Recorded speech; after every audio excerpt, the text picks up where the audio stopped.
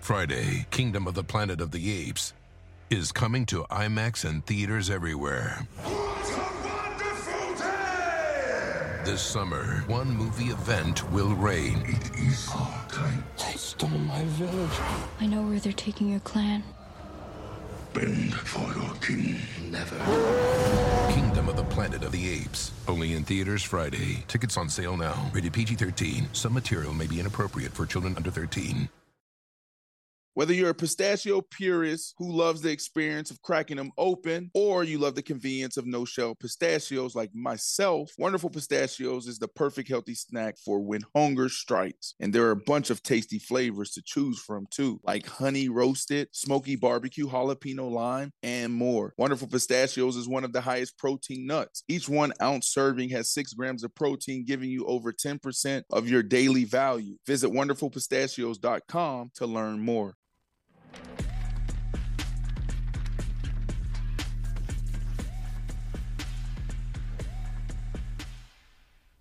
Yes, sir. It's another week, which means it's another opportunity for I Am Athlete to present Paper Route. It's our weekly show, our daily show. You know, we want to talk sports, get an opportunity to talk about Victor Wembanyama. Did I say that correctly? You did. You did. Nailed it. I like to say Scooter Henderson. Is it Scooter Henderson or is it Scoot? It's Scoot. Just Scoot. Yeah, just Scoot. Is his shoulder okay?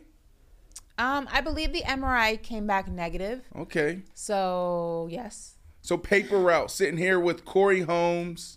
We got Woo Out West, Ashley Nicole Moss. We're on Sirius XM, Channel 103, Faction Talk, and we're here on YouTube. It's another amazing week. Do you know what week this is out of the year? I don't. What week is this? I don't know. Oh, yeah, I Can don't. we get a Like fact what check number? here? I don't keep Like track what of number those week it is? things. I know. I just know it's July. Yeah. Okay. Well, here we go. July 10th. So, It's Week hot. It's 28. hot outside, definitely. Week 28. how many 28. weeks? 52 weeks in a year, right? 52. Correct.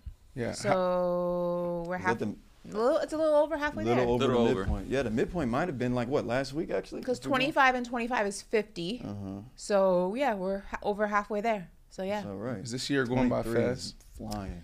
Well, as I told you guys the other day on the show, scientifically there have been studies that say the world is spinning faster on its world's coming axis to an end? the world is spinning faster on its axis than ever before. So if it feels like time is going quicker, that's not necessarily inaccurate. It is scientific that technically the world is spinning on its axis a little bit quicker than it has previous decades. But minutes are minutes. Minutes doesn't change. Seconds doesn't change. I don't That's a understand whole it. different argument. Some people will argue against that, Yeah. which is why time feels like it's going a little bit quicker because the access is so. I mean, people will get into the whole argument So a about second time is faster?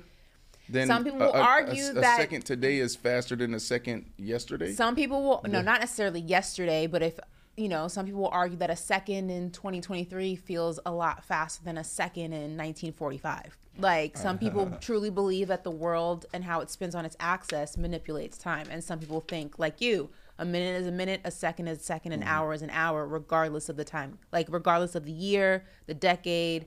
But some people disagree with that. So. Before we get into sports, You ever watch definitely Doctor wanna- Strange? no, who's that? You don't know who Doctor Strange is? Oh my God, Corey, do you know who Doctor Strange is? I do know who Doctor Strange is.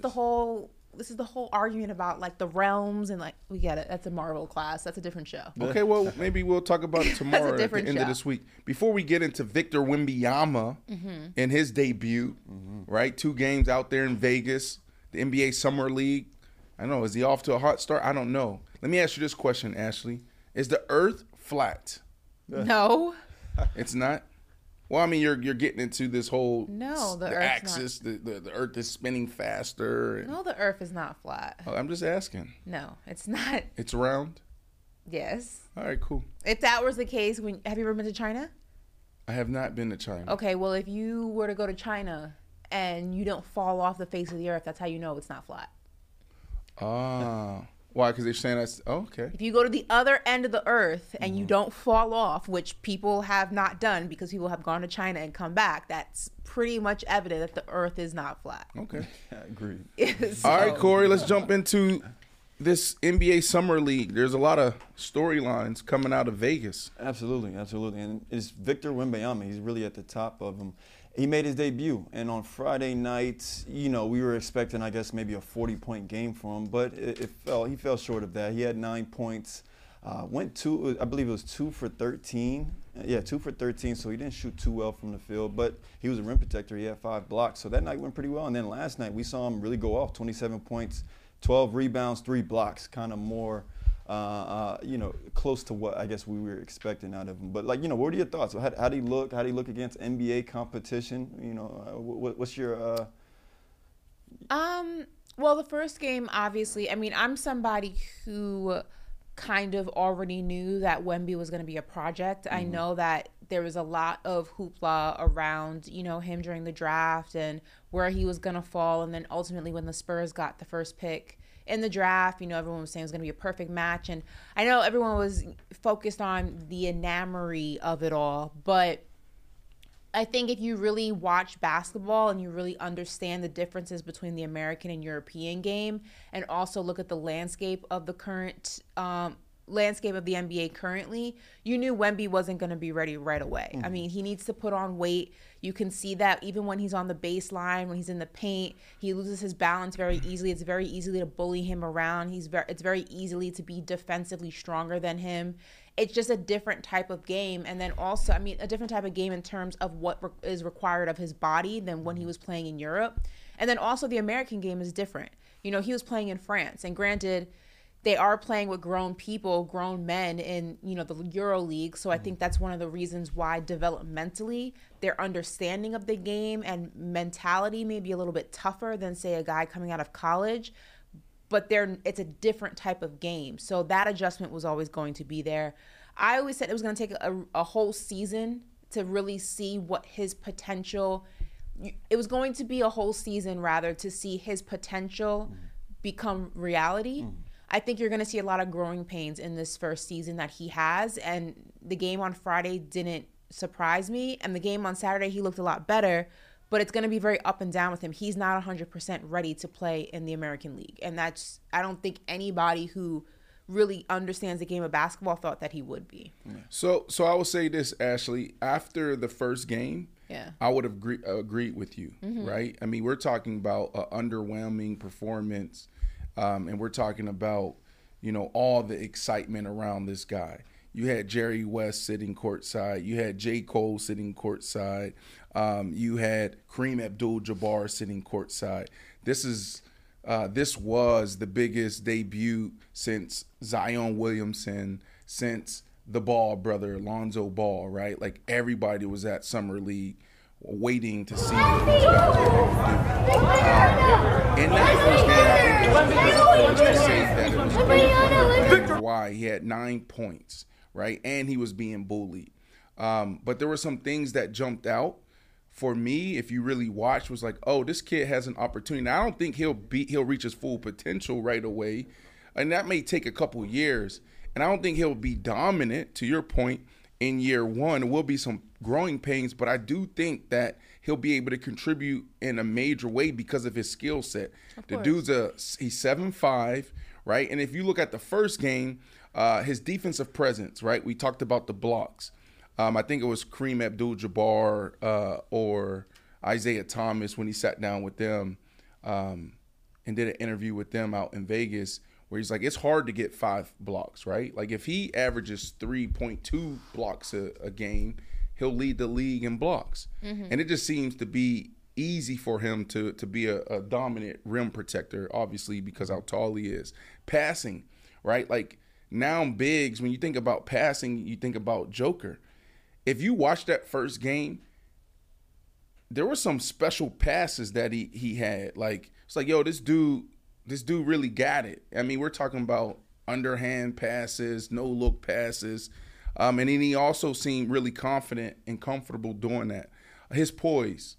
Britney Spears, we talked about that, and his first performance. After that, he said, I have to get better. I have to adjust. And that's important, right? A lot of guys come in and, they feel they got to live up to the hype right away. And you saw his poise at as a young man, 19 years old, and his handle for a 7-footer. So those are the things that jumped out to me after game one. Game 2, obviously 27 points. And he seemed to be more engaged, and he took the game to them. Now, I wouldn't even say the game, more like the fight. Like you saw after one bucket where he did the little like muscle thing where he's like, all right, y'all not going to bully me today. And so I think this dude has an opportunity to contribute in a major way in year 1. I was shocked at how he bounced back after game 1. But game 2, you know, he did some special things. And we saw why the Spurs took him number 1 and why everybody think he's a generational player, once-in-a-lifetime type player. Yeah, I mean, I don't think that anyone doubts his potential and the ability to bounce back. I mean, obviously it was impressive, but also remember you're bouncing back in the summer league. You're not playing against a lot of the guys that you're even going to play against during the NBA season. These guys are trying to make a team. That's true. Not all of them were draft picks. Not all of them are going to be on a roster. So it's not a true representation of what his day in and day out is going to be when the season actually starts. When the season actually starts, now it's going to be interesting for me how Popovich manages his minutes and where he plays him. He's not going to necessarily play him.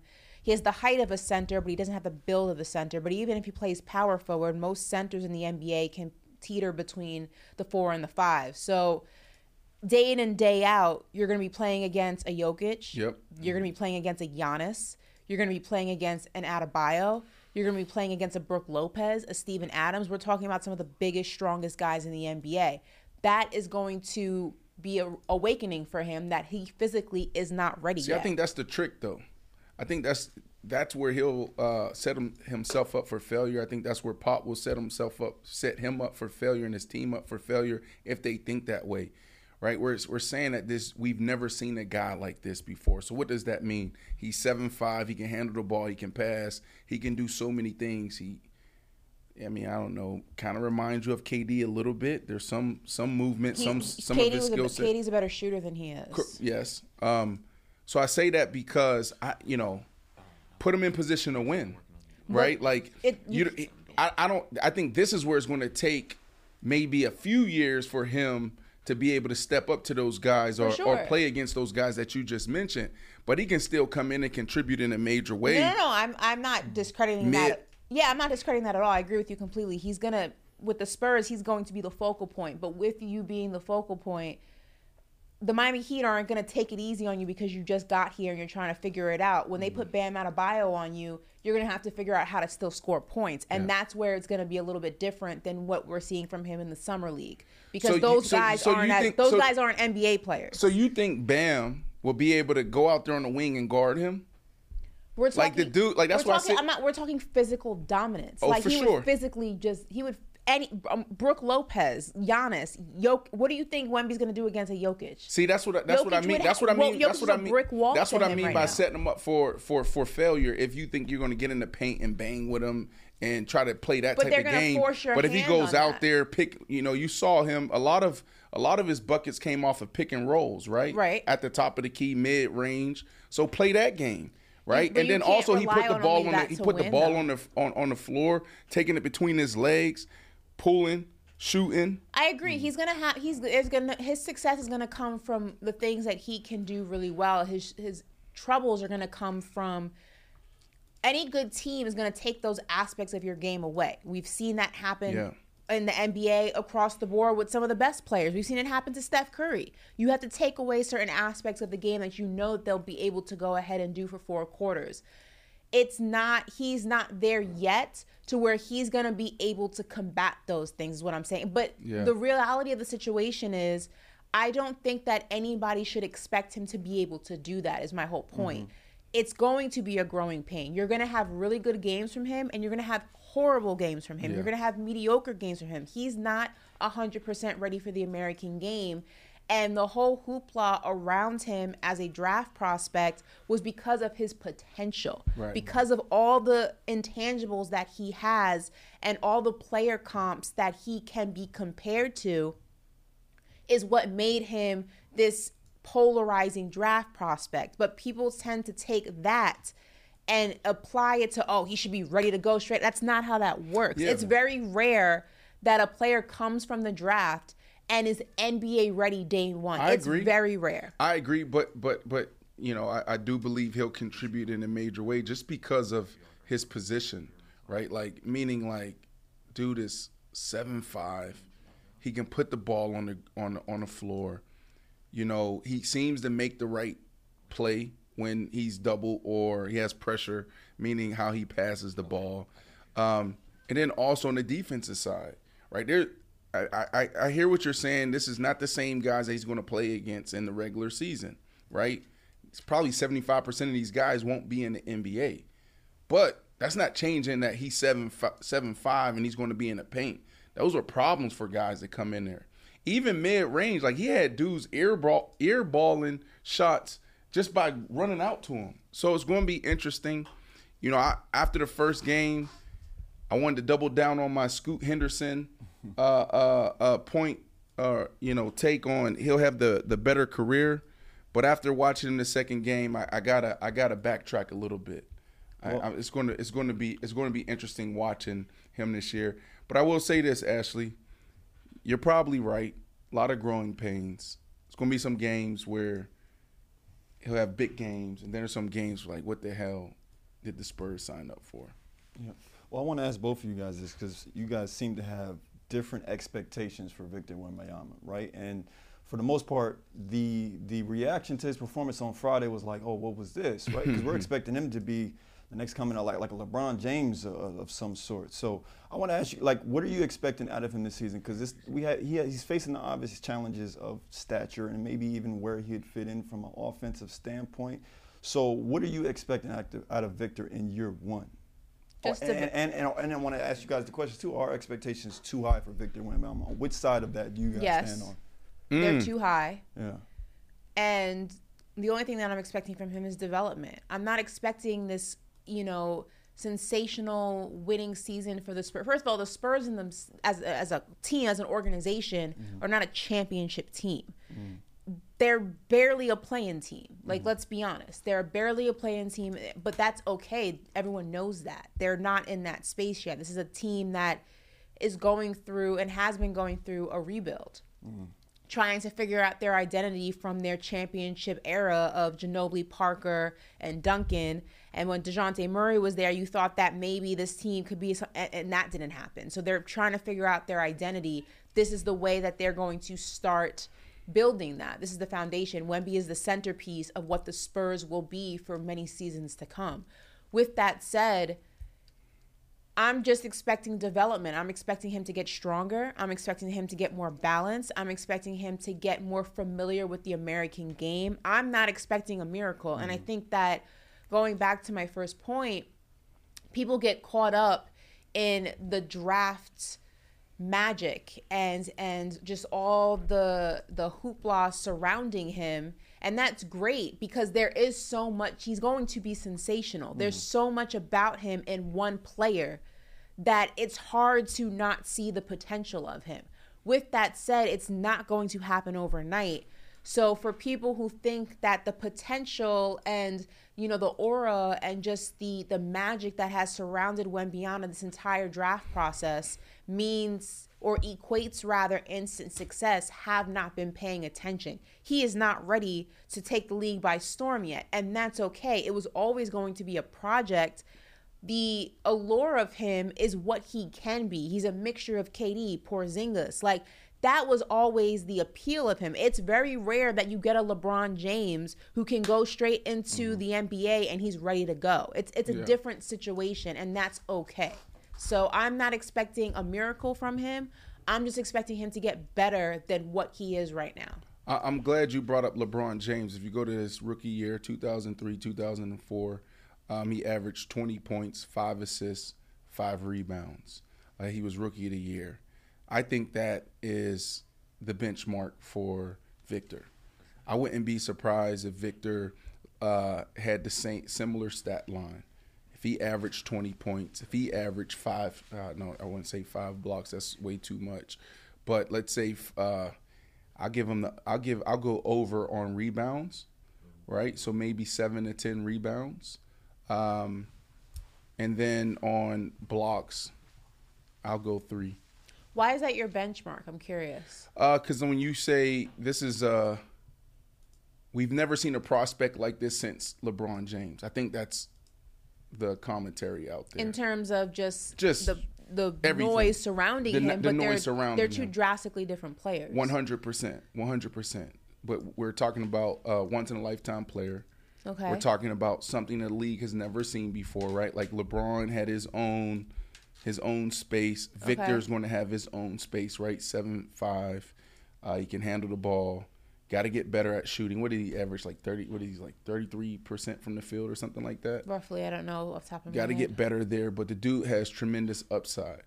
All right, if this dude can potentially be the face of the NBA in years to come, then I expect his first year not to be sensational, not to take the league by storm, but I expect him to come in and contribute in a major way.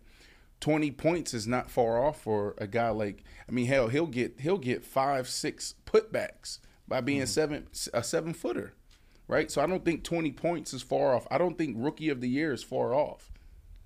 It's not, but I think that we also venture into dangerous territory when we compare him to a LeBron or LeBron's rookie experience or even a Zion and all the, magic that surrounded that, because they're different type of players. They have different type of bodies, and they also come from a different type of game. Think about LeBron played American high school basketball. A lot of the guys he played against during those years were drafted either before or after them. He was playing against those guys. The same thing with Zion. He came from Duke, one of the best programs in the country. He was NBA ready. That's like Did you see who Zion played against in high school? No, but what I'm saying is I know you talked about Duke for 1 year. No, but Zion was playing in South Carolina against.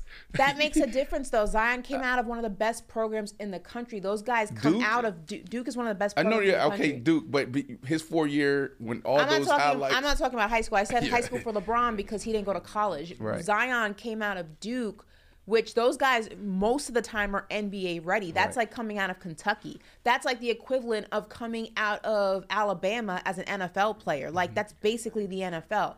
It's a different level of just structure and a different level of being molded, of preparation. So when you do get drafted, that transition's not as hard. We're talking about somebody who's coming from a different country, a different league that plays different rules, that different body types have different levels of success. He has to adjust to not only being smaller in size than everybody around him. But who are we to say? Also a game that he's not familiar with playing. The expectation should not be the same of LeBron James and a Zion. Who are we to say that the NBA is still dominating basketball globally? Right? I'm not saying it's dominating. I said it's a different game. Look at the last MVPs. Was it last 3 or 4 MVPs? They're not from America. But they've been playing the American game. Huh? There may not be American of nationality, but they've been playing the American game for X amount of years. Giannis has been playing in America for how long? Jokic is 7-8 seasons. Yeah, but what I'm saying Luka's, is, but 4 seasons. basically what I'm saying is, when you look at Victor, and yes, he's from France. Right. Okay, different game. Right. Still a good game. Right? I'm not saying the game is less than. I'm saying it's a different game. So he doesn't. You can't compare him to a Luka and a Jokic. And one thing that translate right in travels is a shot, right? And I know he's not the greatest shooter right now, but he has the potential to be a really good shooter and really efficient. Course.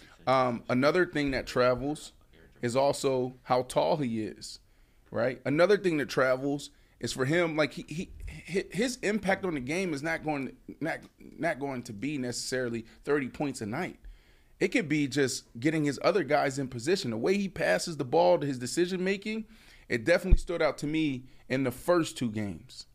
No, I'm not. I'm just saying the expectation needs to be different for him than a Zion or LeBron. Their experiences are different. And when I compare it to the American game, I'm not saying the American game's less than. They have rules that I wish we implemented in the American game that I think that makes that game a little bit tougher and more defensively opening than I feel like we have in the NBA. There's a lot of positives about the EuroLeague.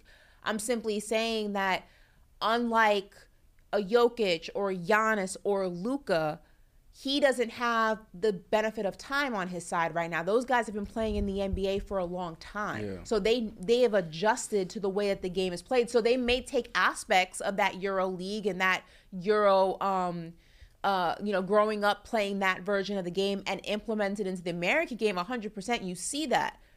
But Victor just got here. It's going to take him some time. So I agree. He will be the focal point of the Spurs. Will he be Rookie of the Year? I think it's a high possibility, but I think Scoot has a good chance to win it. I love Scoot. I think Brandon Miller has a good chance to win it. And again, those guys have been playing in the U.S. I know. Those guys what's his stat line? are NBA ready. Give me Victor's season-ending stat line. Brandon Marshall here, Ashley Nicole Moss, Corey in the cut, Woo Out West, BC in the booth. We're on YouTube streaming. We're streamers, okay? We're broadcasting on YouTube Monday through Thursday. Faction Talk Channel 103, Sirius XM for all of our listeners out there. Don't forget to listen to us. May make your drive a little easier. Points per game, I would give him a range of anywhere between 15 to 20. 15? No, that's too broad. Come on, pick 15 to 20 is not. That's not. What did you say? 15? Like that's a small number. That's not a small number for a rookie. I say it's realistic. That's realistic. Yeah. I don't think he's going to get a lot of rebounds because I feel like he's going to have a hard time in the paint. People are going to be bullying him. I think his highest. I love his hustle. He has great hustle, but I think they're going to. Did you see how he was attacking the boards? Just like even his own putbacks, following his own shot. He's not going to be attacking the boards like that when Jokic is breathing down his neck. Jokic? You think Jokic? You like Jokic on the defensive side? Jokic don't play no defense. Well, he's a rebounding animal. He's a rebounding machine. That's what he does. But he ain't playing no defense. I'm talking about when we talk about rebounds, you have to be on the boards. He's not going to be getting 15 rebounds a game when Jokic and Aaron Gordon are hitting him from left and right. That's not. You know what I mean? Like, I think assists and points are going to be probably his biggest numbers. I don't have him averaging more than 20 points a game, though. Will he lead the league in blocks this year? That could be a potential. 3.1? I wouldn't be mad at taking that bet. Last year it was three even, but it was Jaren Jackson. Yep, from Memphis. Yeah. Jaren Jackson's strong though. I want to ask y'all this though: would this be a more realistic expectation for him, or rather a better benchmark in comparing him to the greats in his first year? The amount of wins that the Spurs improve in, wouldn't that be like a good benchmark? You'd say.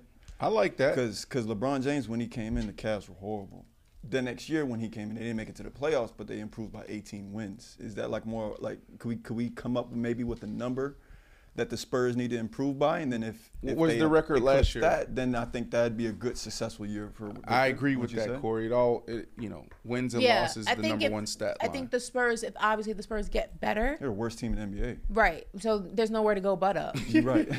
So they can't get worse. But if they back there, what if they still in the bottom three? If they're still in the bottom three, then I don't know if this was a successful pick on there. Who else do they have, Ashley? Who else do the Spurs have? They have Jeremy. I'm drawing a blank on his Sherwin. You like him? Yeah, he was a rookie last year. Dude with the colored hair. You like him? I haven't seen enough of him play to be familiar with it. Obviously, I haven't watched Spurs games in a very long time. What the hell the Spurs been doing? Just tanking just for they have a guard. They do. Yes, they do have that. It's Vassell, and they have another one. Vassell. I like Vassell. I like Vassell, and I like he's number 0. And they got Pop. You think Pop? I do like Vassell. Pop still got it? I mean, Pop just signed an extension for 5 years. So 5 for 80? Yeah. But does he still got it? Keldon Johnson. Yes, I like him too. He's legit. I think the Spurs are going to improve. Yeah. I truthfully would not be surprised. Let's break down the West in my head real quick. He averaged 22 last year. We got Denver, Memphis, Golden State, let me do the top. Lakers, Suns. Let's go. Clippers. Denver, Suns, Warriors, Grizzlies. You have Lakers. You have Clippers. I wouldn't be surprised if this is a play-in team. I mean, the Thunder's going to be a problem too. That's the team that they're going to be battling with. Thunder, I'm not worried about the Pelicans. I'm not worried about them. Oh, I forgot Portland, though. Portland? I mean, we're going to see what they're going to be able to. They might get some good pieces in this. Portland might be a play-in team, though. I think we might be shocked with what they get. And the Scoot's nice. They got it. And they have Simons. They got a nice little. They don't have a championship squad, but they have a squad that if you had to see them in the play-in, they may give you a little bit of a. And do we remember to include the Mavs? I think the Mavs gonna be a problem. Oh damn! Then no, this is probably not a play-in team. The West is loaded. This is probably not loaded. Well, no, play-in goes up to 8. No. 10. 10. Mm-hmm. So. Yeah, I don't know. It's maybe it's crowded. It's crowded in the West. It's maybe because you got the Timberwolves, you got the Jazz. I'm not worried about Utah. I'm not worried about Utah. No. Utah will start hot, but then they'll fall. They always do. Yeah, no, that's accurate. It's a possibility. Oh, the Kings. Oh, you didn't even say the Kings? They're at the top there. Yes, it's probably not a play-in team. Well, luckily for them, they had the in-season tournament. They can win that one. Yeah, right. Yeah, just look forward to that. Huh? Yeah, Did we talk about that? I refuse to talk about that. You don't love it? I hate it. Why? It's just like I don't believe in playing for participation trophies. We play to win. I think it's going to make the game better. Who said that? We play the game to win. Herm Edwards. Yeah. right. What do you play the game for? What are your thoughts on to win the game? Yeah, do you like it?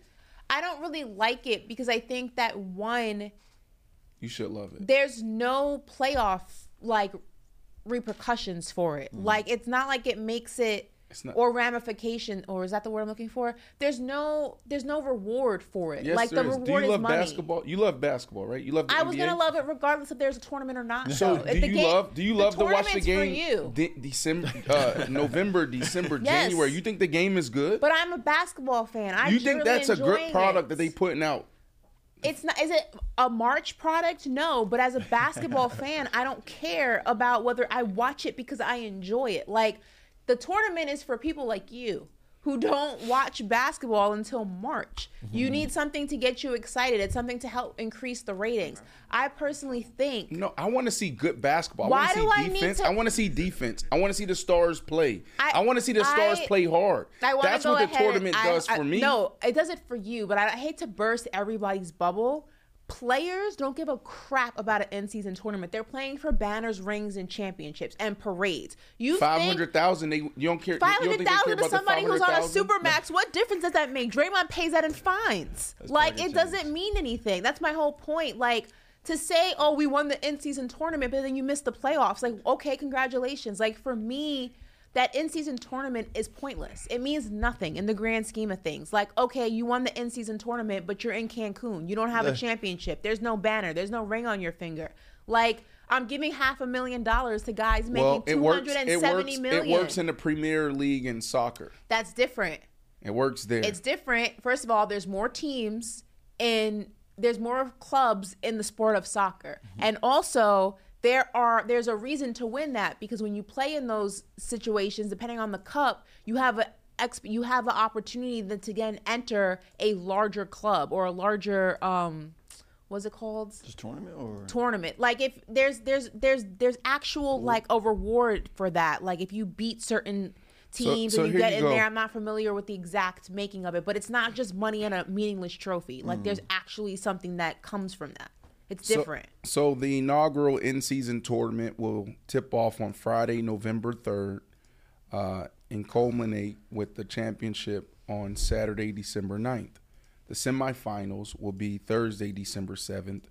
I know you don't care about this, Ashley. And the championship will take place, guess where? At the T-Mobile Arena in Las Vegas. If they just wanted to do a game in Vegas, just do it. You don't need to make this fake tournament to make that happen. It's good. The product is so bad. The stars aren't playing. The stars aren't playing hard. Brandon. Do you think that the tournament is going to make this is, a tournament that means nothing. Yeah. A tournament that means nothing. Do you think that means that Kawhi Leonard is still not going to load manage in December? Do you think he gives a damn about an in-season tournament? I don't see how it's going to change the product. I don't know what's going to happen. It'll be interesting to watch this year. But what I do know is the NBA realized that their product is so terrible. TV ratings are so low come November, December, even in January, that they had to do anything. So you need to tell these basketball players They're the problem. They're the reason why we have this in-season tournament. But nobody's answering my question. How does this make the product better? I think I do agree with you that there will be a sit on Kawhi the bench, Leonard, and there I'm may still be gonna some do it. max players that don't care about the 500,000. They don't care about the in-season tournament, right? But everyone else, everybody else on the team, they care about that 500,000. They do care about going out there and playing harder. And I think long term, people will embrace it more. Like when you look at and you study the Premier League and their in-season tournament, like that's a big deal for them. Right now, it's so disruptive and unpopular that people are like, oh, who cares about this thing? But I do think the competitive juice will get going. And in the next couple of years, guys will go out there and play hard and try to win. I don't. You don't. I think with this in-season tournament, they feel like they're solving a problem, but it's not. It's creating another problem. My whole thing is like, if I'm the Golden State Warriors, right? You think that like I'm gonna play? If I was playing a certain type of way in November without the tournament, do you think the in-season tournament's going to make me play hard? Do you think I give a damn about an in-season tournament? I'm the Golden State Warriors. I'm a dynasty. I'm playing for a banner. I don't give a crap about a meaningless trophy. Right. My whole thing is like, I don't understand what it's solving. Yeah, I can understand if everybody participates, then yeah, it'd be fun to watch. It'd be a great tournament. I personally don't believe that the players care. In-season tournament championship in Vegas. Within 3 years, Ashley Nicole Moss will be sitting courtside in the in-season tournament championship in Vegas. No, I won't. Yes, you will. Watch. And then Ashley's going to be like, oh my goodness, it's so good. I like to watch real championships, the ones that you get banners and parades They're going to get banners for this. My, They're going to get banners. They're not giving a banner for an in-season tournament. Yes, Are you will. crazy? Yes, they will. Yes, they will. Cool. You don't think they're going to get banners? For an in-season tournament? Yes. I swear to God, if the NBA hangs an in-season tournament banner in the arena of the winner, I am going to throw up. That is so egregiously that is blasphemous. Banners are for championships that you get parades for. That is so egregiously disrespectful. Do not do that. At the conclusion of the in-season tournament, here's some other facts. The NBA will name the most valuable player of the competition. Oh my God! Selection will be based on. So that's a big deal.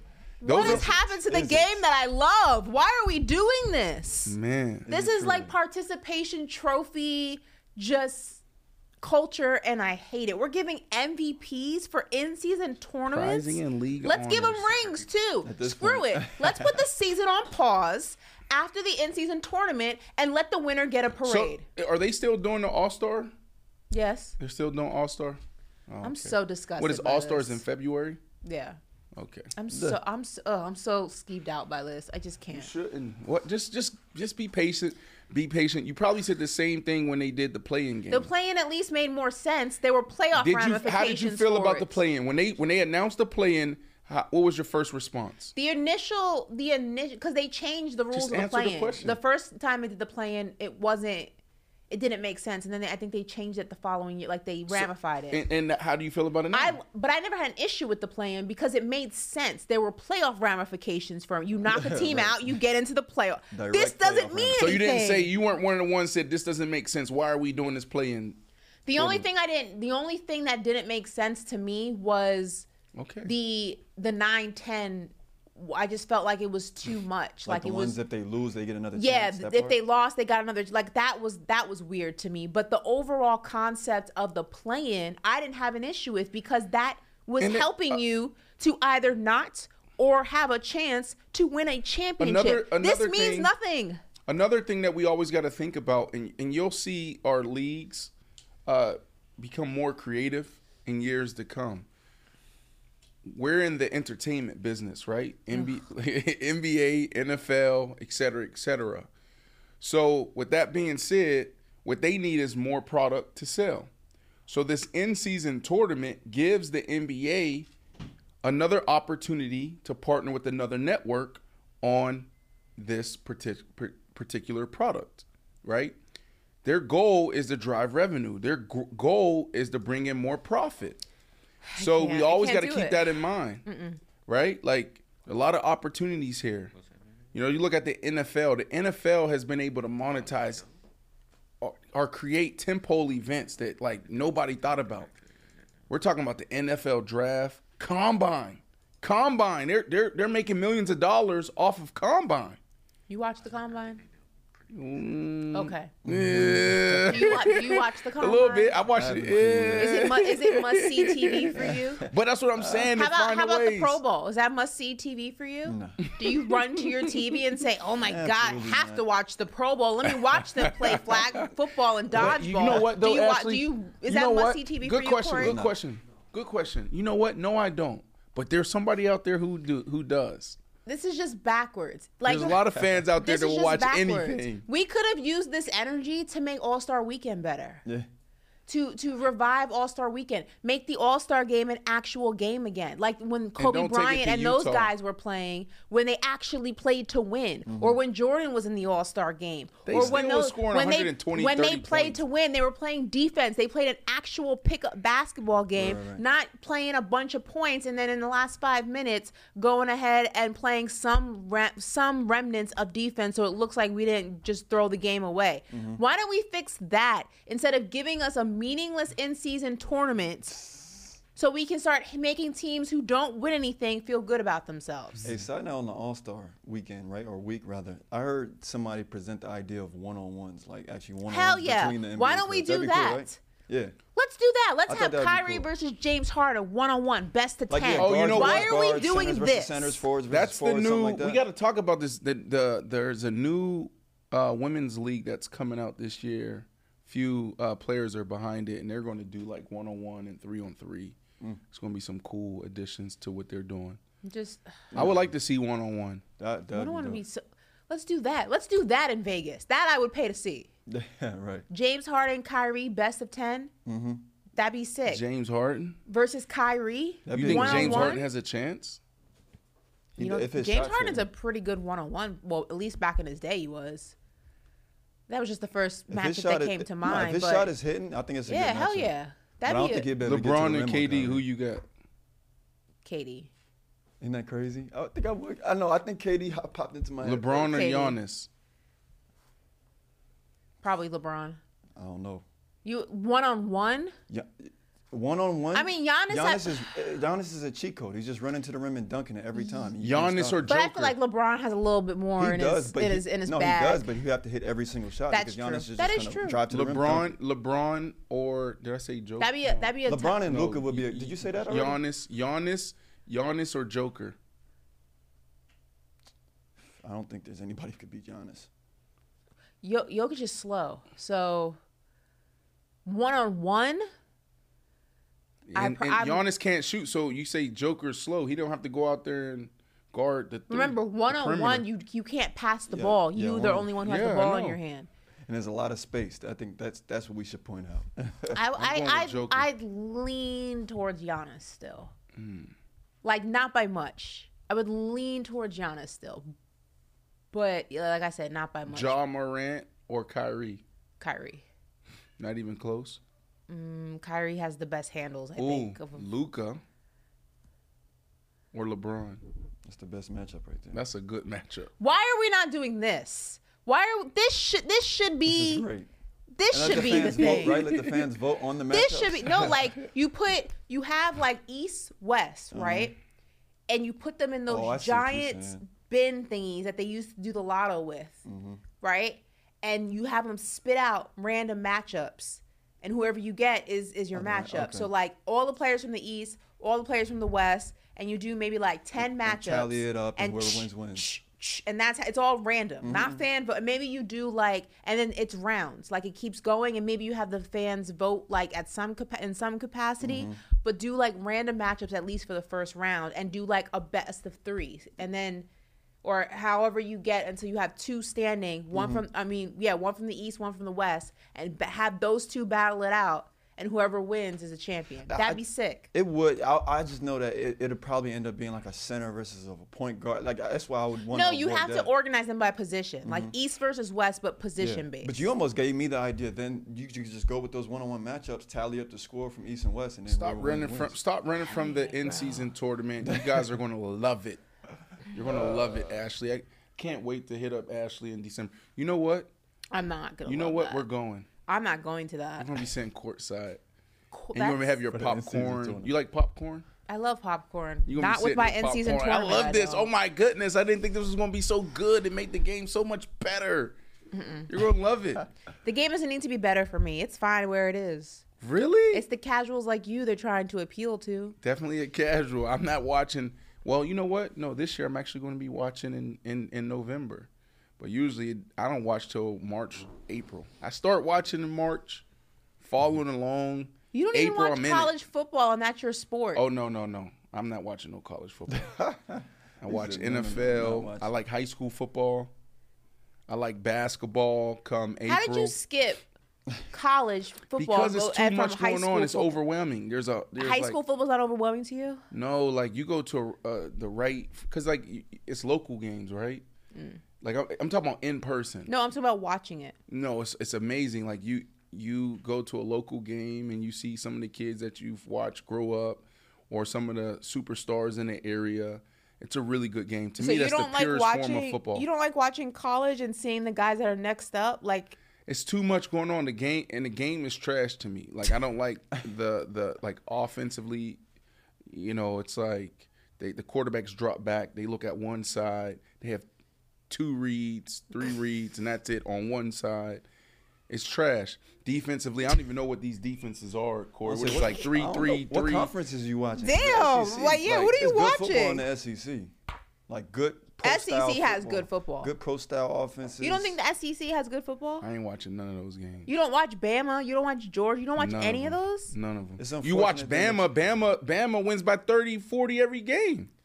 No, not. You not weren't as of watching late, not as Clemson of back late. in last the game- You weren't watching Georgia Clemson maybe back now. in the day? Same thing. You weren't watching Ohio State? No, LSU. So Did what watch I Joe would Burrow watch at is LSU? let's When say Zeke like was on the squad, you weren't Fiesta watching Bowl, the Buckeyes? Fiesta Bowl, Sugar Bowls, those type of games. But I'm not watching week 1, week 3, week 5. Games is trash. Come on, Corey. You know So, that. Yeah, I mean, I don't know. Would you rather watch high school or college, No, Corey? definitely watching college. He said, hell no. Yeah, no. You like college over high Yes, school? Yes, I understand what you're saying. If you're embedded in the community and you know some of these guys that are coming up, then yeah, that high school football is cool to watch.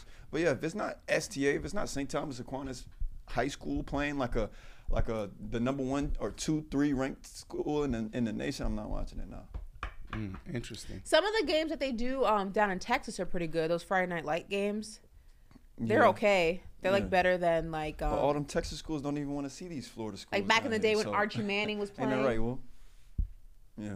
That was cool. Archie's his name, right? The son. Archie, yeah. Oh, yeah, that's right. When right. he was playing in high school, those games were pretty cool to watch. Yeah, no. But I mean, that's once every blue moon. You know what I mean? Like, Well, we began this talking about Victor Wembanyama. Any final comments on Victor Wembanyama before we move on? let's move on. What else do we have? Well, before we move on, if you're the Spurs, are you shutting them down in the summer league? Yes. Yeah. How many more games they have? It was like another week out there? Probably Two only more. like 2 more games. I think it's 4 but total. are you Why do you risking shut it? them down? Because we have training camp, Why risk it, right? and he's got to train until training camp, and then we have preseason, and then we have the regular season. Why risk it I'm to not play shutting against? them down. Why risk it to play against guys who may or may not be in the league? You're drafted. It's American. What you say? It's He it's has it's a whole the American game. He has a whole season to learn the Need you to American get caught game. up right now. No, he's not gonna get caught up in 2 games. That's cool. You can shut it down. Okay. So All right, well, moving on, guys. I wanted to get your thoughts on this. Dwight Howard, we were talking about centers, right? Dwight Howard claims that when he was in his prime, he was better than Nikola Jokic. And I got a quote from him here, too. He says, I was getting 38 and 20, 45 and 18, 19, 20, and I'm doing all of this with 2s, no 3s, all 2s. I'm doing this with lobs. I'm not getting a lot of people post-up attempts like Jokic. He's getting way more opportunities. What are your thoughts on this? You think prime Dwight Howard is better than Jokic? no. I think prime Dwight Howard was defensively better than Jokic for sure. For sure. Offensively, no. I mean, we're talking about maybe Dwight Howard had a couple of seasons max with the numbers that Jokic puts up nightly. Mm-hmm. And he averaged that maybe 1 or 2 seasons of his career. Also, we have to look at the landscape of the game. When Dwight Howard was playing, there weren't nearly as many dominant big men as there are right now. Yeah. And not only dominant, but versatile big men. Big men who not only were in stature huge, but could also shoot. Mm-hmm. That's not what the landscape of the league looked like. So any of those points that he was putting up on guys that were around his side. Paul Gasol. Okay, name me more. Both of those guys were kind of power Lopez forwards. Yeah, and brothers. they were power forwards. The Lopez brothers, they were guarding each other. You're okay. Who else? What I'm saying is Right. there was no. You're saying no back in Dwight's day, there weren't no dominant big men? I didn't say that. I said there weren't nearly as many dominant and versatile big men as there are now.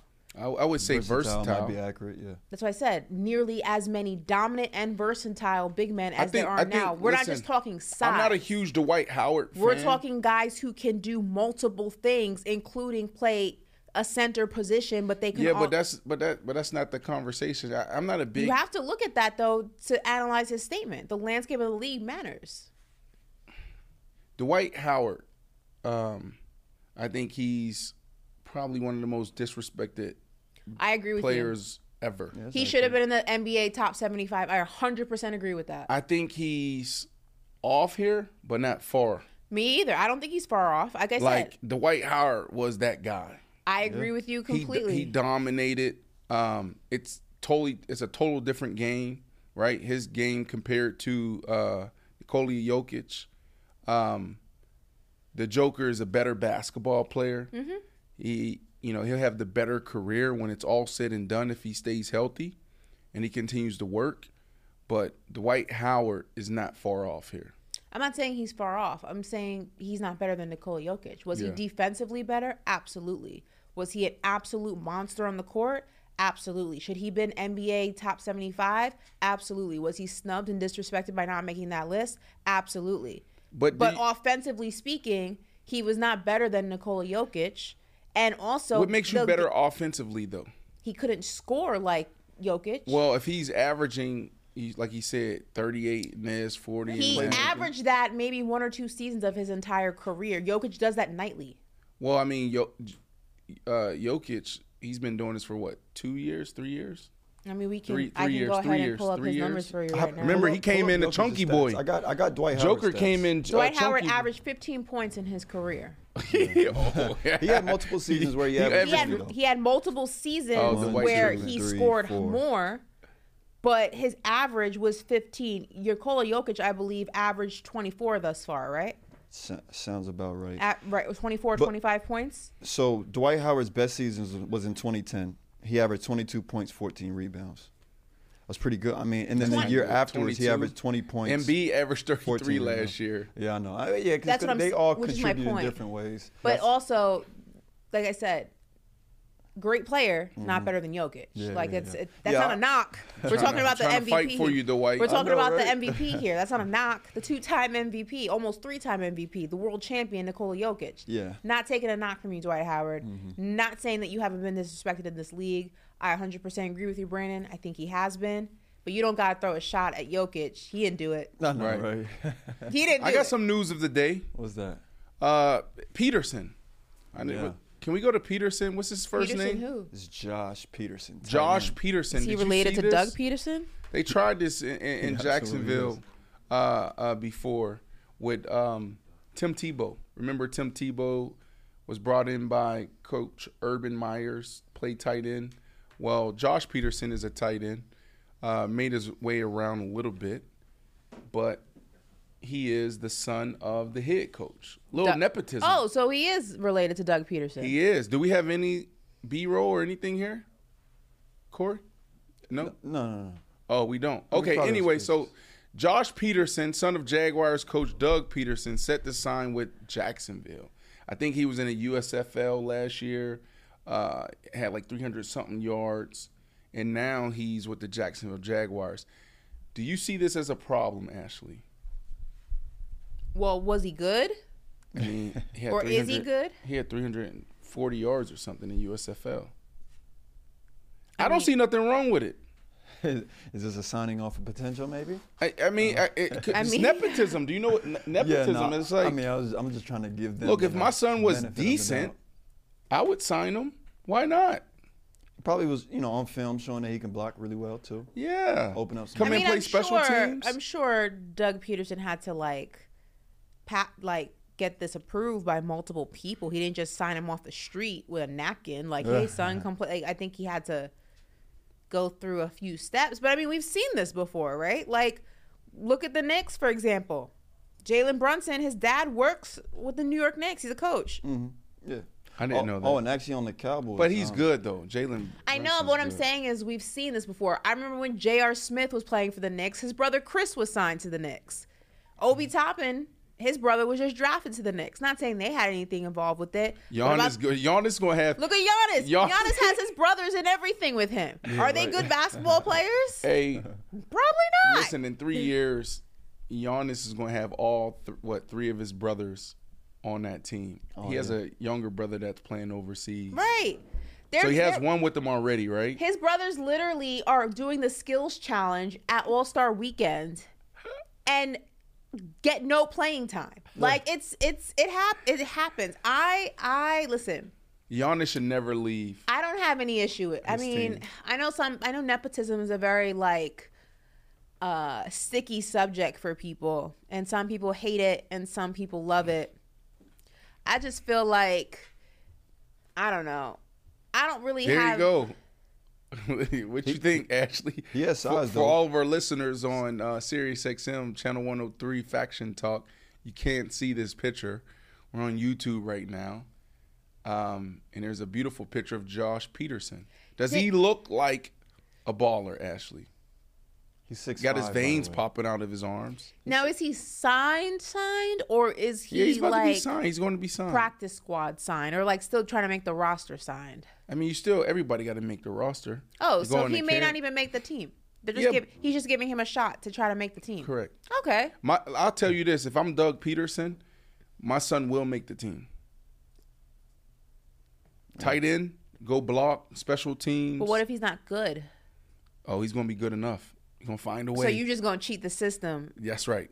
Okay. 100%. So you're the worst kind of nepotism, then. Oh, yeah. I mean, isn't that what nepotism is? No, there's levels to nepotism. There's nepotism where it's like you know that your son or daughter is qualified and you're in a position to help them out and you give them an opportunity, whether it's working for the family business or giving them an opportunity in I don't know, music or art or wherever your pull is.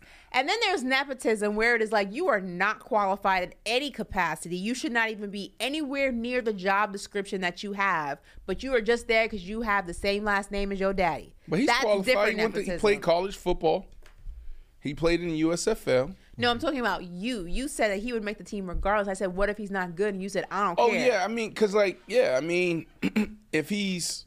the last tight end on the roster, and there's a kid that's better than him. Neither one of them going to play, so I'm going to go with my son. That is crazy. Right. So, you the last guy, last tight end on the roster. You're probably going to be on special teams. You'll probably be on practice squad. That's not right, So instead of giving it to another kid that's not going to do anything and contribute, I'd rather give it to my son. That's not right. That's not right. That's how the world works. So you're telling me if you had two wide receivers, your son is one and Corey's the other, and Corey beats your son. Why are you doing that, Ashley? I just had to use you as an example. Well, that's different. And Corey beats your son out in two receivers in preseason. He's going with his son. Are they at the bottom of the depth chart? They're number 3, third string. No, 3. You got to play at 3. Okay, so 4. You got to play at 4. 5. My top 4. 5? Fifth string. Now we talking. 5th string. 5th and 6th. Corey beat your son in every single possession possible during preseason. The film is out that he was the better wide receiver. You're still taking your son? Sean, can you go down in the locker room and bring Corey Holmes up to me? Yeah. Hey, Corey. Man. We're going to have to release you today.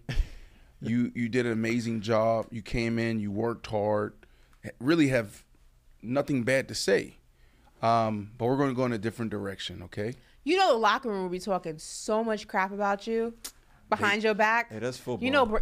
That's Brennan, football. He let Corey go to sign his whack-ass son. That's what's going to happen with Doug Peterson. That happens in locker rooms every why year. would you want to even put your kid through that? He going to get a check. he going to get an opportunity. Hey, listen. Hey, family over everything. That's keep the family crazy. Close. That's right. That's nuts. They're going to be talking so much crap about you. Your poor kid's not even gonna have no friends in that locker room because they all you gonna be never looking gonna at him. talk to. Them people that's talking about you, you never gonna talk to. All them gonna be looking at him team. crazy. Like every time he's in the locker room, they're gonna bump him and be like, "Yo, you only here because your daddy's the coach. Move out my way, daddy's boy." It's gonna be interesting. Here's a storyline to follow as training camp gets underway here in the next couple of weeks. Tight end Josh Peterson, son of Jaguars coach Doug Peterson, set to sign with the Jacksonville Jaguars.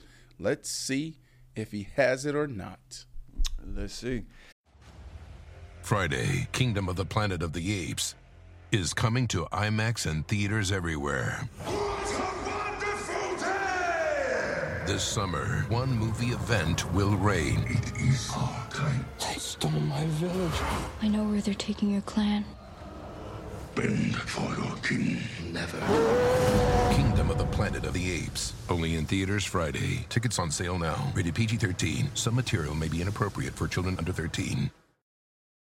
If a friend asks how you're doing, and you say, I'm okay. when the truth is, I don't want my problems to burden anyone. or you say, hang it in there. because, If I ask for help, they'll just think I'm weak. then this is your sign to call, text, or chat 988 for free, confidential support. Anytime. You don't have to hide how you feel. Cheers to a great day and this ice-cold Corona. You know what would make this day even better? My grandma's carne asada. Or your grandma here with us, making carne asada. She does love a cold Corona. Throw in some dancing. We can watch the game. I'll drink to that. So a backyard concert with football, food, dancing, and Corona? And your grandma. Or we could keep it simple. Simple is good. Want a Corona? Thanks. Salud to the perfect day. Corona, la vida más fina. Get your Corona at ordercorona.com. Relax responsibly. Corona Extra Beer, imported by Crown Import, Chicago, Illinois. All right, moving on. So this is a guy, we've been keeping up with, but he made some interesting comments over the weekend. I'm talking about DeAndre Hopkins.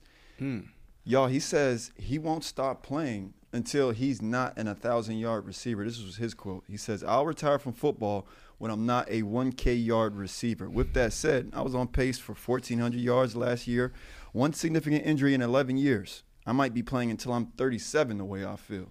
Yeah. I mean, Brandon, as a receiver who you went through this, right? There's still, what is he experiencing right now? You think he still can, play at a high level, or is he approaching it? How many more years does he have? I'm like, what are your thoughts on this? What he's experiencing right now is frustration.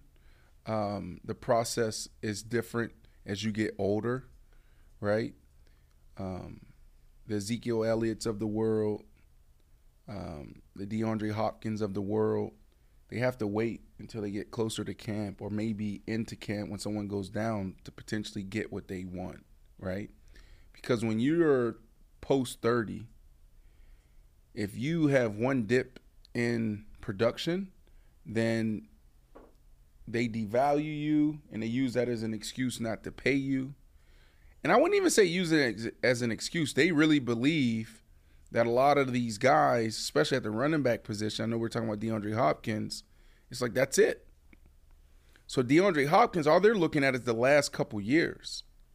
They're looking at D-Hop like, okay, you were on pace for 1,400 yards, but then you got hurt. And this is the first one. Oh, there's more to come. That's how they look at it. So DeAndre Hopkins is definitely experiencing some frustration right now. He has to be patient. I do believe if he's patient, he will get close to what he wants. He may not get everything. He may not get the best quarterback. He may not get a championship team. He may get the money. He may get the yards. And that's what I'm going for, if I'm being honest. From a business perspective, he has to put himself in position where he can go out there and go for 1,000 yards. Because if he doesn't do that, let's say he goes out there and signs a 1-year deal, maybe. And he has 700 yards, Ashley. Yeah. Next year, there's no real market for him. They may give him a couple million, but they're not going to go out there and pay him 20, 30 million to what he believes he's worth and what he probably is worth. I do believe DeAndre Hopkins can go out there for a few more years and contribute in a major way and go for over 1,000 yards, 10 touchdowns. DeAndre Hopkins, he's like that. Mm-hmm. But what happens when you're on the move, right? Like, you get in terrible situations, or I wouldn't say terrible, not the perfect fit, not the right fit. You and the quarterback aren't aligned, aren't on the same page. Offensively, the philosophy doesn't really match what you do. And what ended up happening, your production dips. And instead of them looking at all of the other factors, they look at is you. Oh, DeAndre Hopkins' production dip. We don't care about the quarterback. We don't care about the offensive coordinator, the philosophy. We don't care about the offensive line. You're the problem, so we're not going to pay you. And so that's where DeAndre Hopkins is right now. Now, you talk about those situations that he needs to be looking for. There haven't been really too many updates in, the teams that are interested. Right now, it's still the Patriots and the Tennessee Titans. Are those two situations, do you think that he could, go for 1,000 yards and place himself in a position to maybe, extend his career? Can we look up, A.J. Brown, what he did with Ryan Tannehill in Tennessee? Patriots, I'm not sure. I don't like the Patriots for him. I know Mac Jones been working hard to get his career on track, get his offense aligned, and hit it in the right direction. I don't like any of those situations for him. I got A.J. Brown stats. If I'm DeAndre Hopkins, what I would do is go to a situation where I know I'll take a 1-year deal, maybe a little, maybe less, and make the announcement. This is what I'm doing. Here are my intentions. I'm doing a 1-year deal, prove it deal. Take a little less to prove to you guys that I am a 1,200, 1,300 yard receiver, 10 touchdown guy, a Pro Bowl guy, potentially even an All-Pro guy. And then next year, I want the market to meet me where I'm at. But if you go out there and you force it and you have 700 yards, your career is pretty much done. What is the A.J. Brown stats? So in his first year at Tennessee, he had 52 catches, 1,000 yards. It was like 1,051, 8 touchdowns. The next year, 1,075, 11 touchdowns. And then that. How many catches in that second year? 70. 70.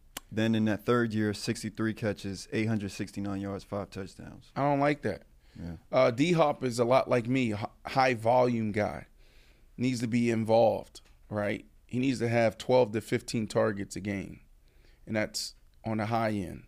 But we're talking about 7, 8, 9 catches a game. So when you look at A.J. Brown and Ryan Tannehill, 50 catches, 60 catches, 70 catches. For a receiver like this, man, you go through withdrawals, bro. Never forget playing for the Miami Dolphins. Before I got there, I was averaging 100 catches, 100 catches, 100 catches, 100 catches. Get there, I'm at 80. Bro, that's the worst feeling in the world. It's like you're trying to kick drugs. That ball, bro, is a powerful thing. Then I was able to get to Chicago Bears with Jay Cutler and get back on track. So I don't like that. They're not a high-volume team when it comes to passing. They like to run the ball, like to play defense. So I don't like Tennessee for DeAndre Hopkins. And I just don't believe in Mac Jones. And I know Billy O'Brien is there. And with Billy O'Brien, if you go to D-Hops. So I don't believe in Mac Jones, but I do believe in Billy O. Because D-Hop had some of his greatest years with Billy O down in Houston. But there was a lot of beef there when they were in Houston. Like Billy O was saying some terrible things, allegedly saying some terrible things about D-Hop and his professionalism and his character. So I don't know if they sat down when he went on his visit and worked through that. But D-Hop should be patient, and a lot of these guys should be patient. You have Dalvin Cook. You have Ezekiel Elliott. Injury is inevitable in the NFL. Guys going to go down in training camp. We're talking about in the first couple of days, you'll see it. ACL, Achilles, this, that, and the other. And that's when you're going to have more leverage and your value is going to increase. So just be patient. I wonder, going back to something that you said about, taking less, with incentives and things like that. And then if you force the issue and you're not productive, that's problematic. He obviously just signed with an agency, Clutch, I believe, right? Which is something that he famously was one of the players that we've spoken about when we were talking about Lamar Jackson, because DeAndre Hopkins negotiated, I believe, 1 or 2 deals without an agency. And we spoke to him about that when he was here as well. I remember when we spoke about that and that news, and you said that's probably because he's going to try to get as much money as he possibly can from the organization that's willing to pay him. So after what you just said, and with that, where's the middle? Because he obviously wants to get paid. Yeah. But you're also in a situation where you're not a young wide receiver. You're trying to prove that you can still be productive. Yep. Sometimes people, when you're trying to make a point, are not willing to pay you until you make that point. So where's the end game here?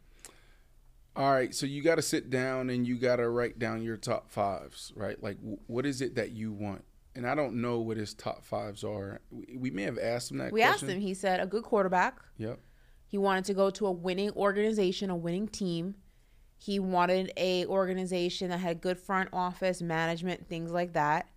Those were his top 3 things. He didn't give us 5. He gave us those 3. Right. I would say it's hard it's hard for a player to come out and say money. Mm-hmm.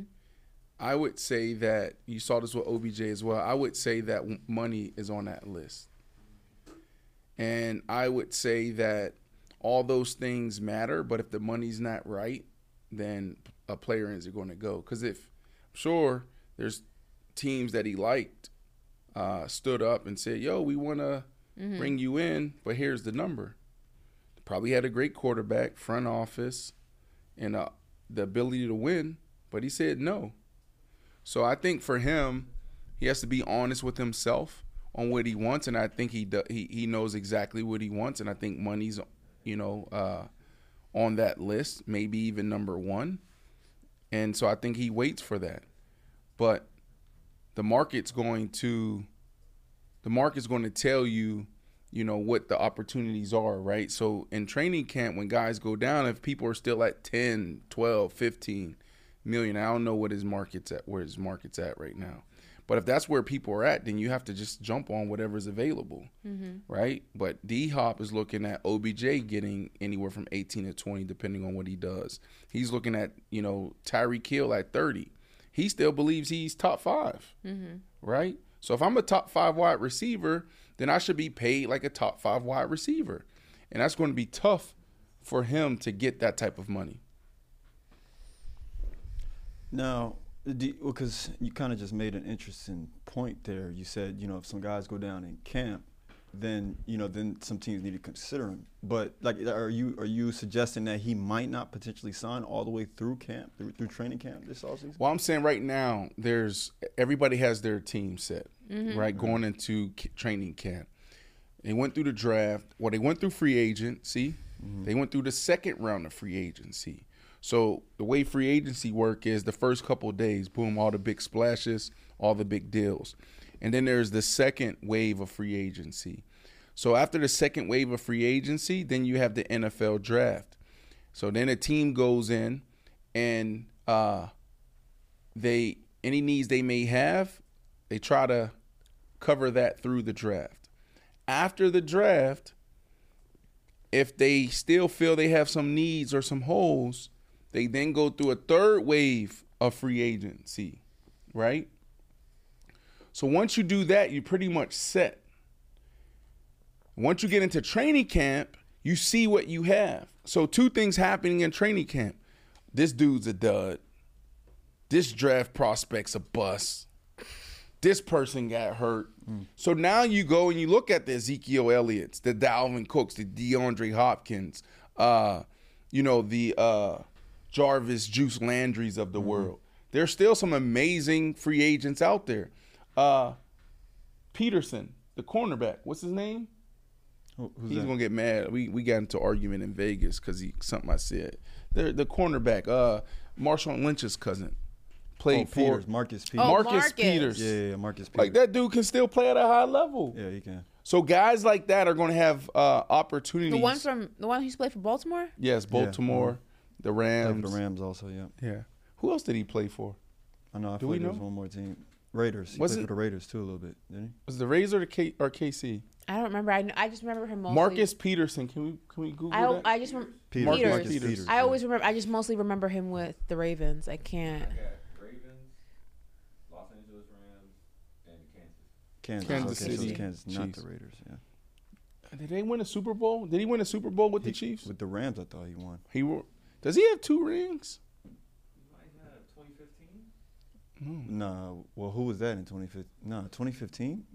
He has one with the Rams? Let me look. No, he doesn't have one with the Rams. That was Jalen Rams. Well, maybe. I know. I thought he was on the other side. No, might be. He's a dog, man. He could have been on the Ravens. That was. He was drafted by Kansas City, so.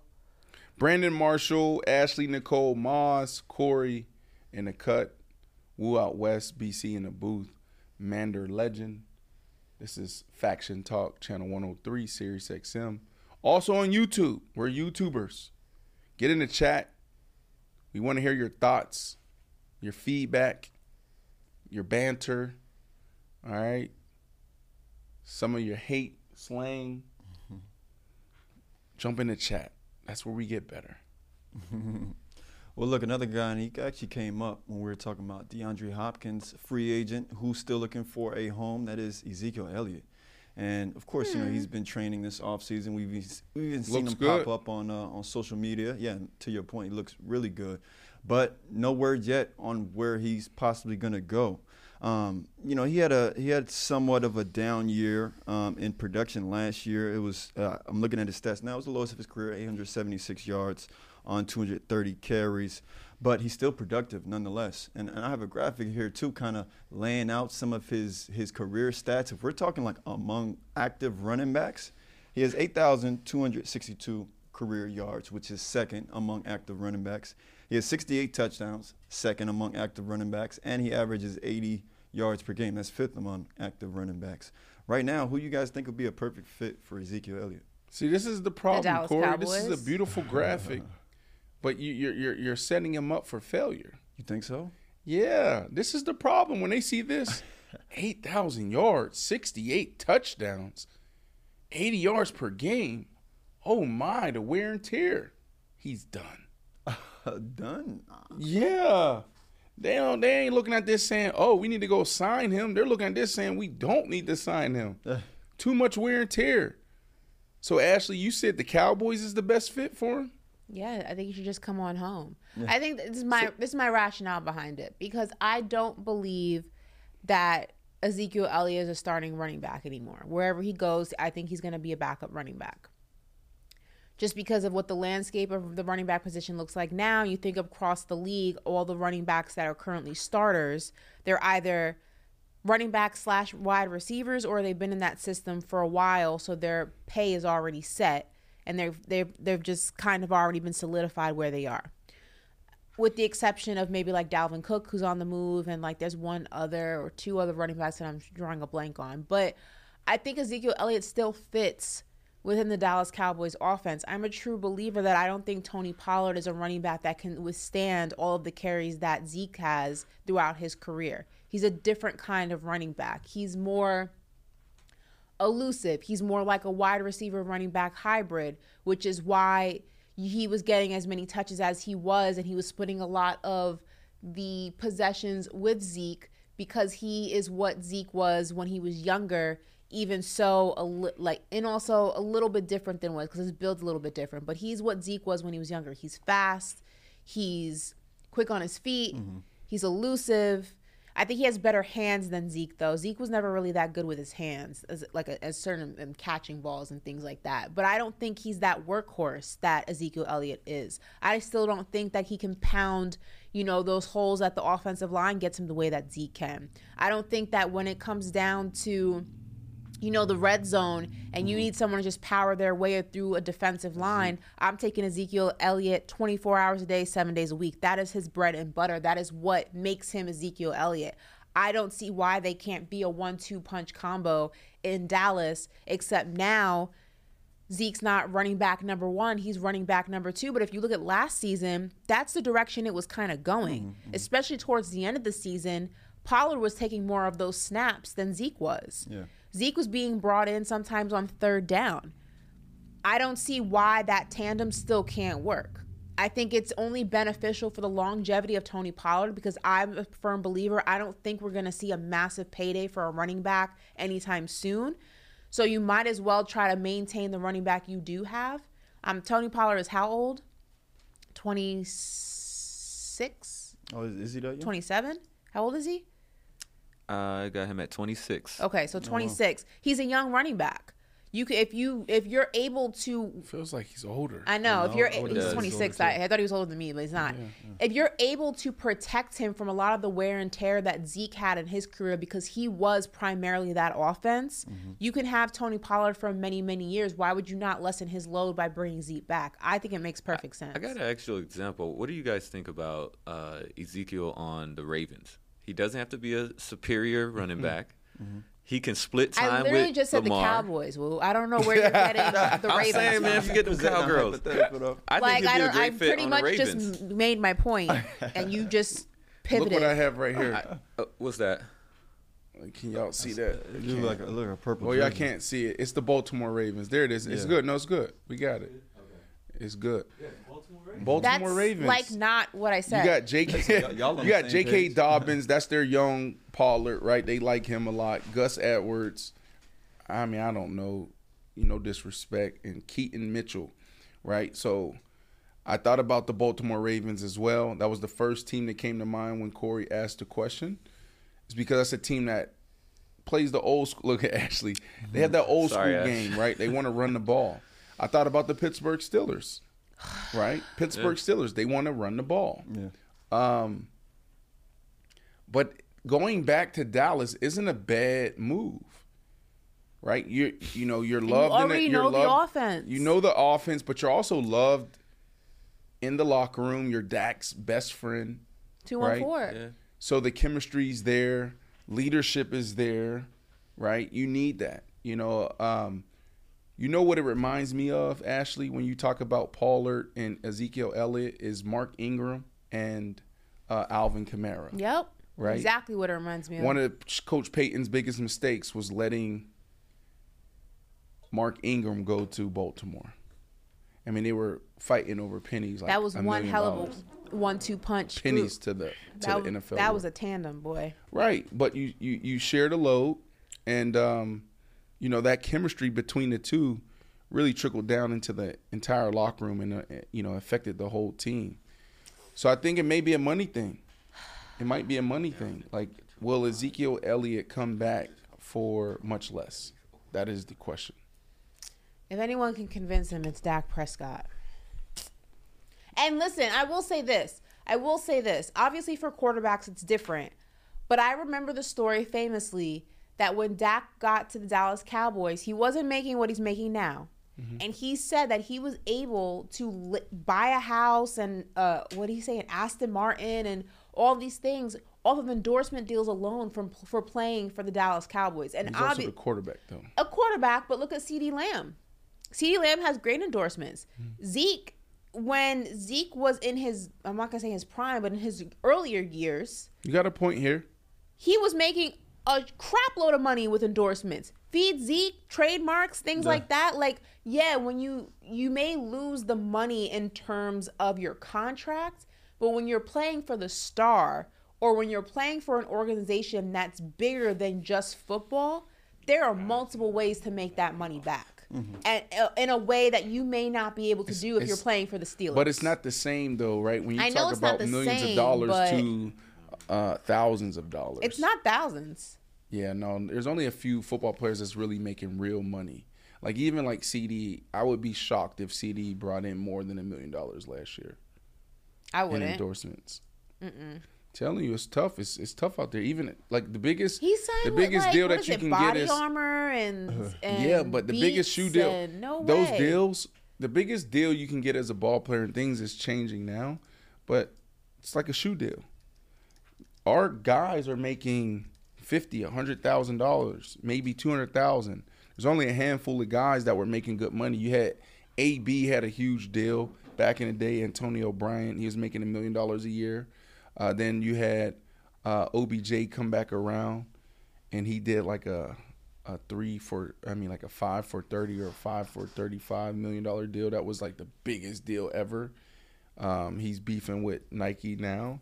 But outside of a shoe deal, guys aren't making big deals. Like you talk about like body armor. It might be 100,000, might be 200,000. I don't think it's that little. I think it's more than that. I hope it's bigger. I'm not counting coins, but I think it's bigger than that. I hope it is. Like I want them to get their money, but it's just tough. Maybe it's different for the Cowboys. You might be right. Maybe it's just the Cowboys get paid a little bit more, treated a little differently. Like freaking Tony Romo's still getting deals with Skechers and crap. He hasn't yeah, but that's football. Tony Romo. He's what a quarterback, is Dallas like, Cowboys of the Dallas Cowboys, right, and CBS. Face of CBS. There are a lot of quarterbacks that don't get deals. True. Like, I can name. When was the last time you've seen? Can we Google? Let's see the biggest I'm trying to think of quarterbacks earners. that had the deals. Aaron Rodgers had the discount double check. What was that? Progressive. You had Cam Newton. He had the yogurt. You had Dak. He has Sleep Number. He has Frito-Lay, like chips and things like that. He has the yogurt now. He took that over from. We're trying to think of quarterbacks just with big. Dak's getting that bread. Who else?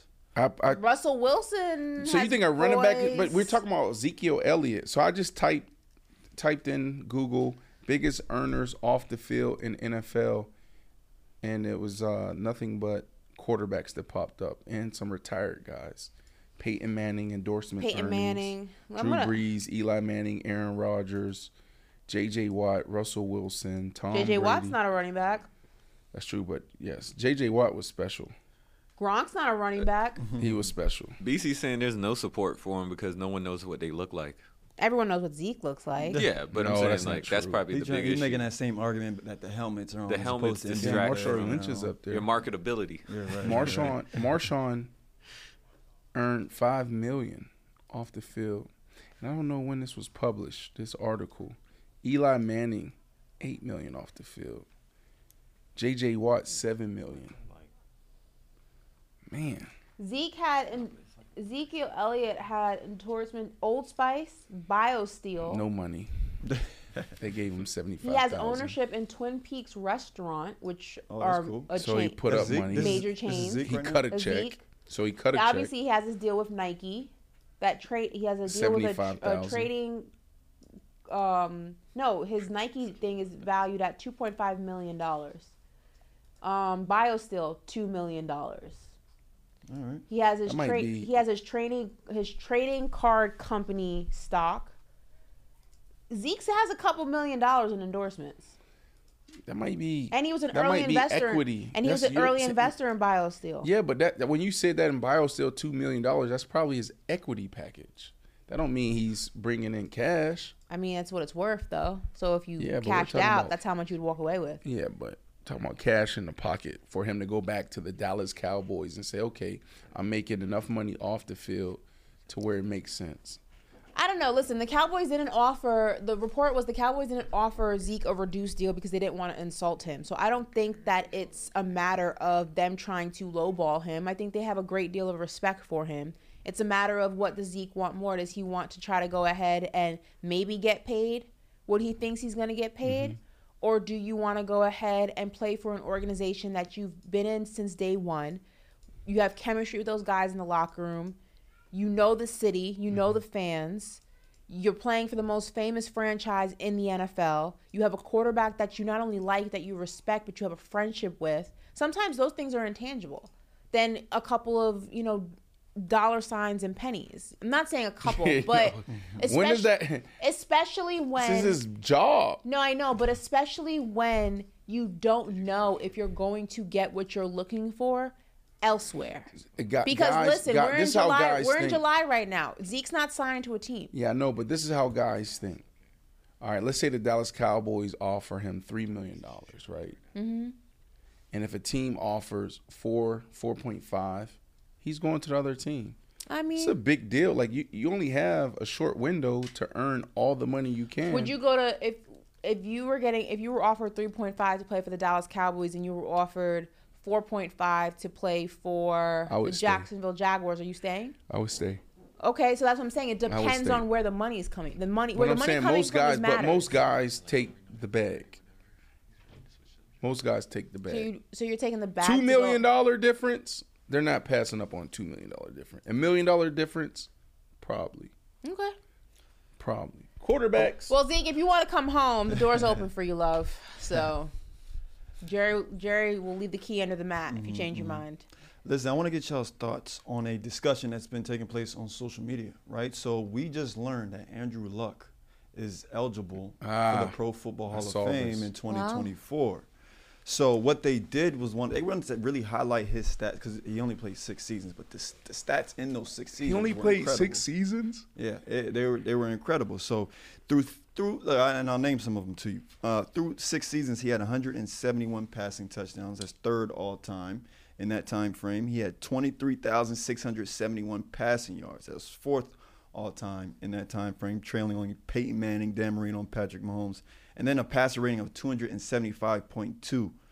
That was actually passing yards per game, 275.2, and that's 3rd all time, only behind Matthew Stafford and Mahomes. So with this small sample that we got of Andrew Luck, do you think he's worthy?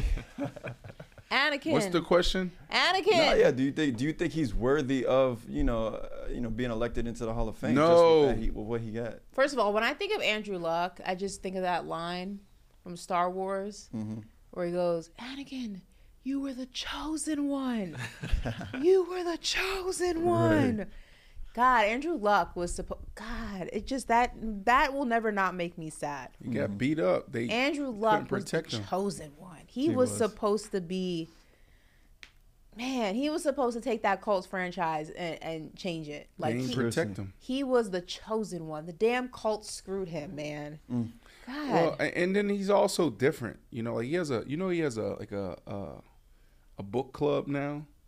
I like book clubs. What's wrong with that? I know, but that he's different, right? Like how is nothing. I would love to start a book book club, but what books when you think about what books am I reading now? I'm reading The Way of the Superior Man again. I'm reading. That's what I'm reading. Would you have an all-man book club? Like a former athlete book club? I haven't thought that far. You got to figure out who's in your book club. Like, is it I don't men know. and women? Right now, what I'm reading, that's what I'm reading now. But I'm reading. I'm listening to a finance book. So I'm reading a lot about finance right now. I think that's my weak spot in business. And then on the personal side, just developing as a man. So, I usually have different appetites depending on the season and the time of the year. There was a time where I was reading a lot about marketing and branding. Now it's a little bit different. And I hate talking about money. I hate, reading about money, but I have to do it. What are you reading, Corey? What am I reading? I wish I had a book to name, but I don't have. You should read The Way of the Superior Man, Corey. I think I may. It's pretty dope. You'll love it. You'll enjoy it. And, if you embrace some of the concepts in it, help you in your relationships with women and also your own masculine energy. What are you reading, Will? I'm actually trying to make sure I got the title right, but I actually wanted to know if Brandon might have read this. It was a book, I believe, by the name of The Essence of Buddhism. No, I haven't read that. No? I'm trying to see if I can find it. But, I'm a big-time reader. But I'm trying to look more into just inner peace and just trying to have that foundational piece. Y'all know I always try to stay positive, so it's just right in alignment with what I try to live. But I've never read into Buddhism or anything. There you go. That's good. There's a book out there called The Awakening. You'll like that. The Awakening by Eckhart Tolle. The Awakening? Yeah, It's pretty dope. Ashley? I'm reading The Art of War for like the 7th time. The Art of War. What's That's that on my list too. You ever read The Art of War? No. The Art of War is a great book. It was written by, I believe, he's Chinese? General. I read it once. It's actually my dad's book. He gave it to me, and I've read it a few times. But there's a lot of like really cool quotes in there. Yeah, a lot of really cool quotes in there that you can apply to so many different aspects of your life. Like, and it teaches things like patience, and like one of my favorite lines in the book is, if you wait by the river long enough, the bodies of your enemies will float by. Yikes. Basically, like, be patient. Like, people always think like karma and things like that's like instantaneously, and you have to seek revenge on people, and like, but it's not true. Like, it basically just means the universe has a way of coming full circle. So it tells you to practice patience and things like that. So it's a pretty cool book. If you ever had a chance to read it, it's on my list. Read it. I read it driving to. I wasn't driving. I was in the passenger seat. Oh, it was in the driving a Tesla. Yeah, right. To Nashville, this dope crib in Nashville. We rented boats and jet skis, but I read it on the way there. It was good. Yeah, it's a really good book. Really good book. I didn't read it 7 times, but yeah. Back to Andrew Luck. No, he's not a Hall of Famer. Whoa, that's not nice. No, I mean, he was hurt? He only played six games. 6 years. So you're looking at Gale Sayers. You know, they say he was able to make it. I think he played 6 years. And then you have, they say he was able to make it because of his, like the league never seen anything like Gale Sayers. His speed and how dynamic he was, as a running back. So that's how he was able to get in. And then you had TD, Terrell Davis, running back for the Denver Broncos. He had 2 Super Bowl rings. So basically what they're saying is if Andrew Luck won a Super Bowl or 2, he probably would have had an opportunity or a chance to get in. ESPN posted something maybe a week ago, and they said, who would you take in your prime? So I'm going to ask you guys this. Who would you take in their prime? Andrew Luck, Tony Romo, or Cam Newton? In their prime? In their prime. Starting with Ashley, then we go to Corey. Who do you take in their prime? I'd probably go Cam. Okay. Why Cam? I just think his physical dominance was just insane. Like, when he was in his prime, I mean, Superman for a reason. You can make an argument that Andrew Luck's accuracy was better. I probably wouldn't argue that if someone tried to make that argument, because it's true. Tony Romo had that incredible spin factor about him. He was able to get himself out of situations.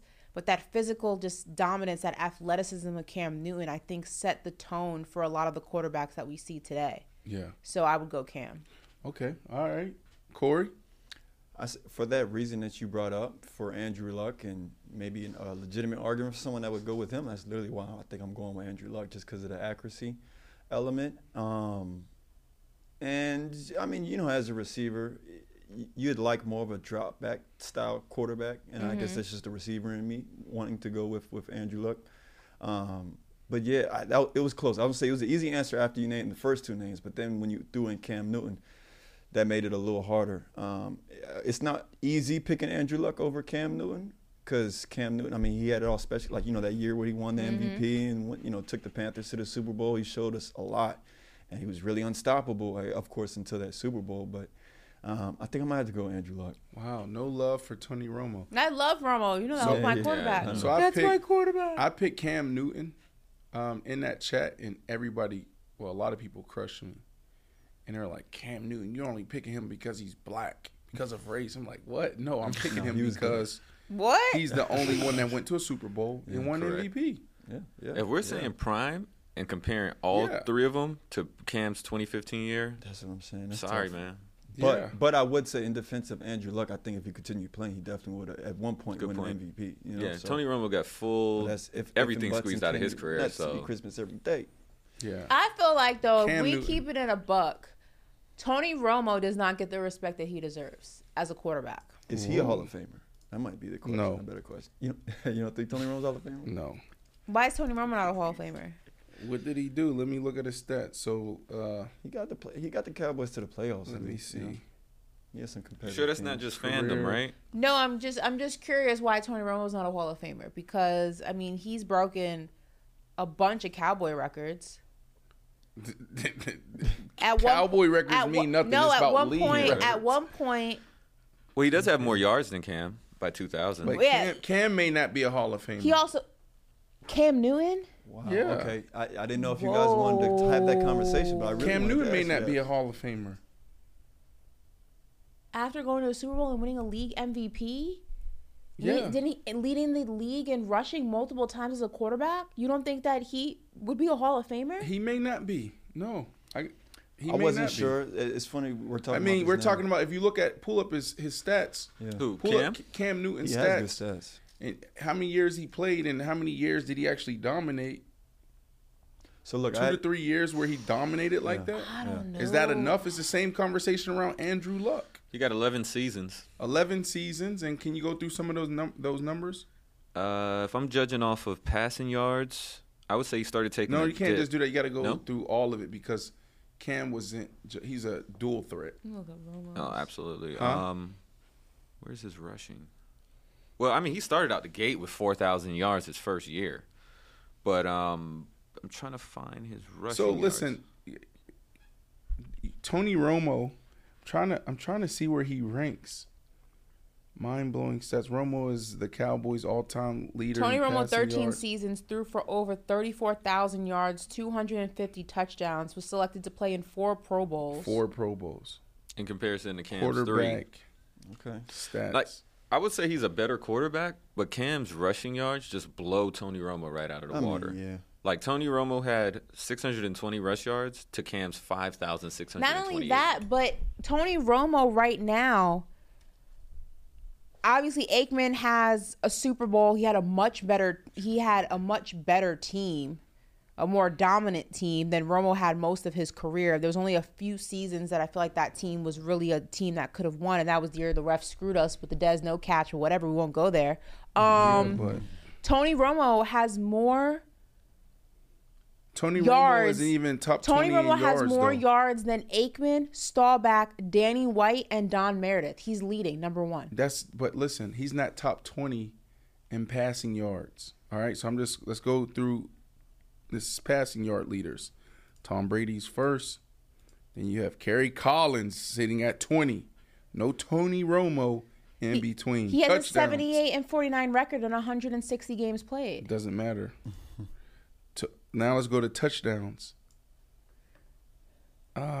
Quarterback. Sorry, I wanted to see quarterback. I don't know. I feel like NFL passing yards career. Passing yards, passing touchdowns. Let's go to passing touchdowns. he has the same completion rating as Peyton Manning in his career. Doesn't matter. So basically, the only thing that would put Peyton Manning and Troy Aikman and Staubach is that Tony Romo doesn't have a ring for a team sport. Passing yards, he's not top 20. Passing TD. TDs, he's not top 20. He's 25. Okay. It's like right there. What else do we have? Passer rating. Maybe he cracks the top 20 in passer rating. Let's see that. Passer rating. Is he there? He's not top 20. No, yes he is. He's 11. 97. What else do we want to look at? I don't know. I feel like Tony Romo doesn't get the same respect as some passing of those yards Hall of per Famers. game. His numbers are not drastically worse than any of them. In some situations, if you take the ring out of the equation, Passing in some yards a situations game, he he's has not better top records 20. than them. All right, I'm looking at current Hall of Famers.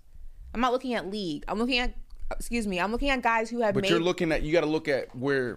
So I'm the guys looking at the numbers of guys who have made the Hall of Fame as quarterbacks. During that time, we weren't passing it 40, 50 times a game.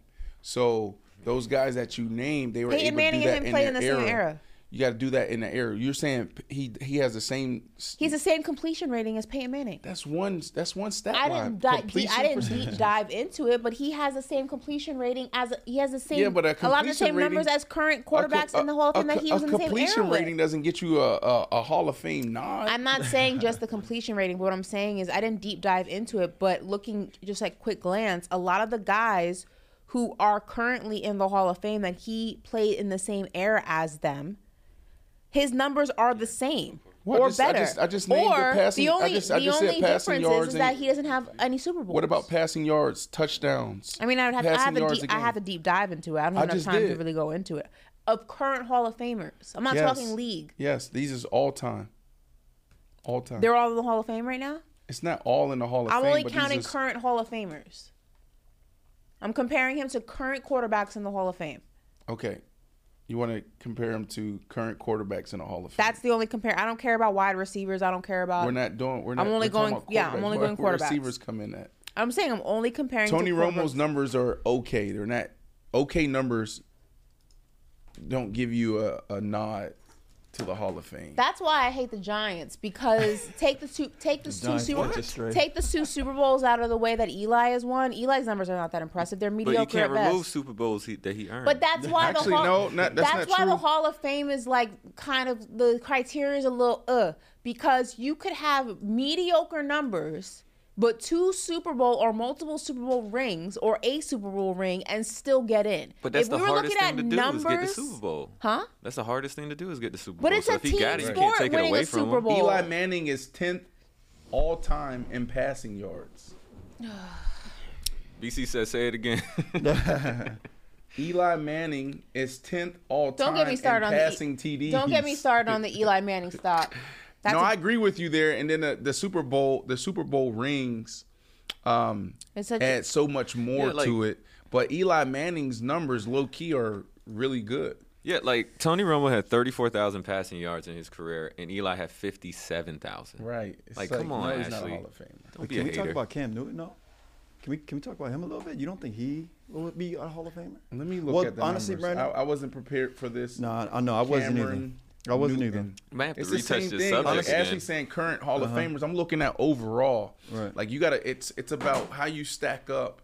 How you stack up against the entire field, but then you break it down into eras, right? Because as a wide receiver, 1,000 yards back then was more valuable than 1,000 yards today, right? So you have to look at eras because the game was played differently.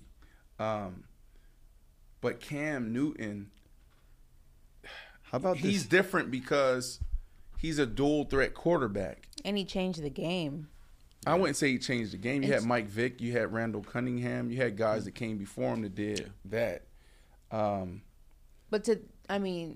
Yes, but I think that Cam elevated that formula that was already pre-existing. If you get what I'm saying, I think that Cam took what Vic did. No. Cam took what Lamar did. No. What I'm saying is, well, yes, but Lamar came after Cam. Yeah, I wouldn't say Cam. Maybe Vic is the blueprint. But what I'm saying is that Vic being the blueprint, Cam took that, and all the quarterbacks after him took that and just elevated the game of what it looked like to be an athletic quarterback based on what Vic did. If you get what I'm saying, right? Like they elevated his blueprint. He was the originator. So Cam's first year 6-10, second year 7-10, 7-9, excuse me. Then 12-4, 5-8, 15-1, 6-8, 11-5, 6-8, 0-2, 7. So from what I'm reading now, he had 3 winning seasons out of 10. Yeah, but what would those teams look like though? You're the quarterback. That doesn't matter. I don't care about, but don't give me team. I don't care about team record. You have to. Why? Because you're the quarterback. The quarterback is always going to be judged by wins and losses. That's just the game. That's the game. That's why I say you can't take away Eli's 2 Super Bowls. I'm not taking him away. I think it's crazy. This is a stat I just found. Cam Newton has more rushing touchdowns than like 8 Hall of Fame running backs. Cam Newton was the real deal Holyfield, man. That is actually wild to me. 75 career rushing touchdowns. You got O.J. Simpson that's behind him. You got Terrell Davis that's behind him. The juice. You got Larry Zonka that's behind him. You got Earl Campbell, I believe, that was behind him. Those are like legitimate Hall of Famers. Yeah, it all comes down to how they view Cam Newton, right? And I don't know the criteria around the Cam Newton in the Hall of Fame, right? Yeah. As a quarterback, his numbers don't match up to the greatest. Now as a dual threat, and what he's been able to bring to the game, totally different. But I don't know how they approach, Cam Newton and what he's been able to bring to the game. It's going to be the same thing with Lamar as well. Lamar, I think he's more efficient and he's a better thrower than Cam Newton. But, there's guys that come along that changes things that you have to account for. Devin Hester, why hasn't Devin Hester gotten in yet? He should have been a first ballot Hall of Famer, right? They look at him as a punt returner, kick returner, but man, the dude changed the game. People were kicking out of bounds before kicking it to him. So fair enough, and I think we're out of time. We're out of time. Another amazing show, Paper Route. We'll get back to Troy Aikman. The internet went down in this little-ass town in Weston. Great town. Dan Marino's town. Right. Dan Marino's town. So we couldn't interview Troy Aikman. Sorry, Ashley. Talk about the Dallas Cowboys, America's team, Ezekiel, Elliott. But we'll get back to him. You know, his 8-bear. He's doing some amazing things in business. Tomorrow we'll be back up and running. And I think this little-ass town's going to have the internet up and running by then. Should be up and running the next hour or so. So this is Paper Route. Ashley, Nicole Moss, Corey in the cut, Woo out west, BC in the back, and Mander Legend. See you tomorrow.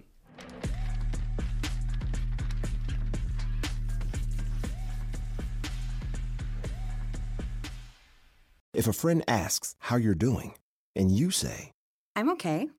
When the truth is, I don't want my problems to burden anyone. or you say, Hang it in there. because If I ask for help, they'll just think I'm weak. then this is your sign to call, text, or chat 988 for free, confidential support. Anytime. You don't have to hide how you feel.